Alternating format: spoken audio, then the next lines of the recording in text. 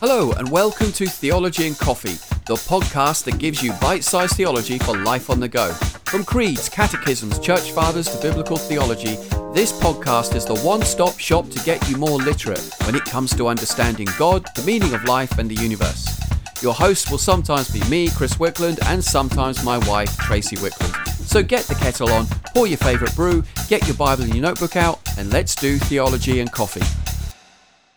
Hello and welcome to Coffee and Theology with me, Chris Wickland. Hope you're all well out there. I need to change the ident because it says Theology and Coffee. It should be the other way around, Coffee and Theology, but there we go. So last time when I spoke about the concept of I believe, which is basically how man is essentially a religious being and how he is encouraged using his own faculties to reach out and try to find God. But today we are looking at how God comes to meet man. So, just to clarify, by intelligence and natural reasoning, man can potentially come to an intellectual understanding that there is actually a creator God. However, man needs divine revelation from God to enable man to come to the truth of the one true God. Otherwise, he might just believe in any old thing. So here, through an utterly free decision, God reveals himself and gives himself to man. And this he does through the revelation of his Son, Jesus Christ, and via his Holy Spirit.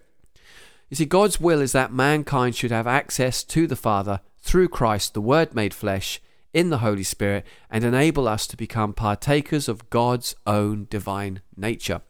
So for some scriptures on that, see Ephesians 1:9, 2:18, and 2 Peter 1 verse 4. God wants to communicate his own divine life to mankind, whom he created, in order to adopt them as his sons and daughters via and through his only begotten Son, Jesus Christ. Thus, in God revealing himself, he thus wants to make man capable of responding to him and knowing him and loving him far beyond his own natural capacity. That's the natural capacity of man. So God has in history revealed himself gradually through various covenants, and we can see this throughout our Old Testament, eventually until his Son Jesus appeared in the flesh for the ultimate revelation of himself to mankind through his Son. So after the fall of man, God chose in his good nature, his love, his kindness and his providence to provide man a way back to intimacy with him through various ways, including covenants with certain individuals. So after the fall, we have the Noahic covenant that led to the Abrahamic covenant, led to the Mosaic, then to the Davidic, right up to the Messianic covenant, in which God himself mediated through his own Son, Jesus Christ, this new covenant. The Noahic covenant, there's a little bit of history here, remained in force during the times of the Gentiles until the universal proclamation of the gospel of Christ. But basically, God made a covenant with Noah. Now, Noah wasn't Jewish, okay? So this is not a Jewish covenant. This is a covenant that was for basically all Gentiles as well. And if they abided by certain stipulations, then, that was all well and good. And so then that led us to the Abrahamic covenant. In order to gather together scattered humanity after the fall of Babel, God uses Abram from his own people and renames him Abraham to become the father of a multitude of nations, both the Jewish and the Gentiles. See Genesis 17:5, 12 verse 3, and Galatians 3:8. Now, I could go into a lot of detail here because these are very overarching comments. Remember, this is Coffee and Theology, not a three-course meal in theology.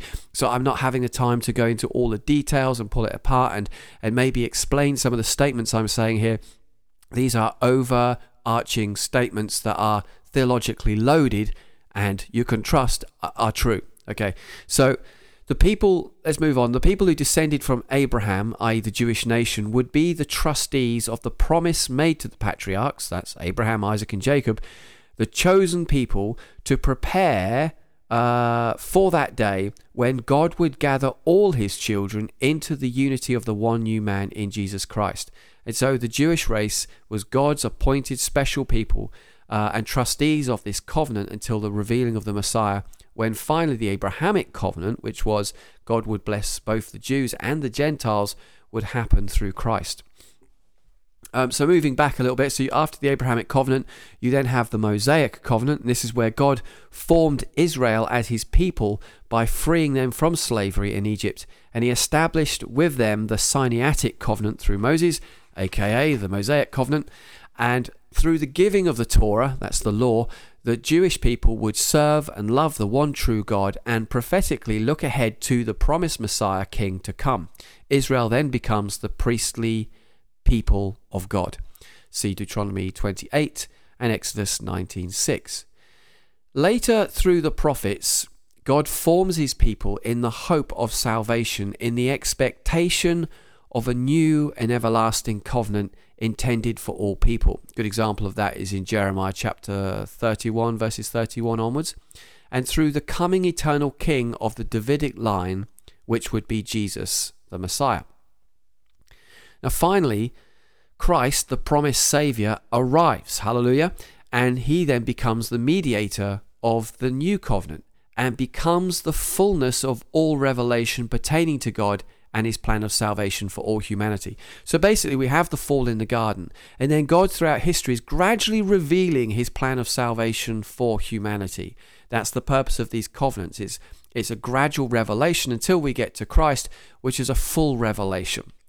Hebrews 1 verses 1 to 2 says, "In many and various ways God spoke of old to our fathers by the prophets, but in these last days he has spoken to us by his Son."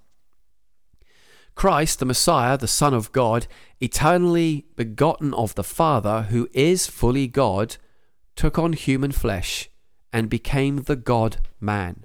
Jesus is fully God and fully human. He's not a hybrid being, because if he were, then he would neither be fully God nor fully human, and therefore would not be a sufficient sacrifice to mediate between God and man. Thus he had to have two separate natures, fully God and fully man. And a big word for the day, that is called the hypostatic union, or the hypostasis of Christ, where you have two natures sharing the same space and time, but those two natures don't blend or merge into each other. So Jesus' divinity, him being God, never merged with his flesh, and his flesh never merged with his divinity, because if he did, he would be less than God and more than human, and he becomes a kind of demigod, which means he could never truly be the intermediary between God and man, because he's not really God anymore, and he's not really human either. So that's why it's important that we understand that Jesus is fully God and fully man. So Jesus is the Word of the Father. He is the exact image, likeness, and icon, as it says in the Greek, of God the Father. And if you've seen Jesus, you have seen the Father. Scriptures, John 1:14, Hebrews 1:3, John 14:9. A quote here, St. John of the Cross has to say this of Jesus, who is the Word of God. "In giving us his Son, his only Word, he spoke everything to us at once in this sole Word, and he has no more to say. Because what he spoke before to the prophets in parts, he has now spoken all at once by giving us the all, who is his Son." Now, because Jesus is the instigator and mediator of the new covenant that will never be superseded or pass away, therefore no public revelation is to be expected, no new public revelation is to be expected before the glorious manifestation of our Lord Jesus Christ. So, however, although the revelation is complete, it still remains for the Christian church to grasp that revelation in its full significance over the course of time and the ages. Now, although the fullness of God's revelation is complete, this in no way means there's no more prophecy. So, because true prophecy should be revealing God's heart, will, and intention, but based on that full revelation of God through his Son, which has already been revealed. So throughout the ages there have been so-called private or prophetic revelations, some of which have been recognized by the church throughout history as potentially legitimate. However, they do not belong to the deposit of faith. And I'll clarify what that means. The deposit of faith being the scriptures. And it needs to be said here that some denominations, their deposit of faith is scripture, but in other denominations, they recognize the deposit of faith being the scripture and apostolic tradition of the early church fathers. So Christians must not accept revelations that claim to surpass or correct the revelation of which Christ is the fulfillment, as is the case in certain non-Christian religions and also various sects which base their teachings on these so-called revelations. I'm not going to mention any names, I could get into trouble. So, in conclusion, by love, God has of his own good pleasure revealed himself to mankind. God has historically revealed himself to man gradually through various covenants in the Old Testament scriptures. God has revealed himself fully by sending his own Son, in whom he has established an everlasting covenant. As the Son is the definitive word of the Father, there is therefore now no further revelation after him. Wow, that was a lot to get your head around. You might need to listen to this episode a few times. I know it was quite heavy, some of that stuff there, but it's quite basic. You just got general revelation of God gradually revealing his plan of salvation from the fall through those various different covenants until eventually we come to the ultimate revealing of Christ himself, which he ushers in the new covenant, which is a covenant that will not be superseded, at least that we know of this side of eternity, and that's where we're up to now. So hopefully you've enjoyed that today. And now it's time for Weird Facts in Church History. A pope's corpse was exhumed and put on trial at the Cadaver Synod. Distrustful of Emperor Guy III of Spoleto and his son Lambert, Pope Formosus crowned Arnulf of Carinthia as a lawful emperor. And Formosus would later convince Arnulf to attack Lambert in battle, but Arnulf failed. And soon after this, Pope Formosus died, leaving Lambert to rule single-handedly. Lambert then forced Pope Stephen VI to accuse his predecessor of political treason. The Cadaver Synod was thus convened, and in January 897 the corpse of Pope Formosus was exhumed from the Vatican graveyard, vested in papal regalia, and put on trial at St. John Lateran's Basilica. Not surprisingly, he was found guilty on all accounts, and parts of his remains were dumped unceremoniously into the Tiber River. Oh dear. Well, that's all we got time for. If you've got any comments or questions, please email us admin@lwcn.uk. And until next time, have a great day.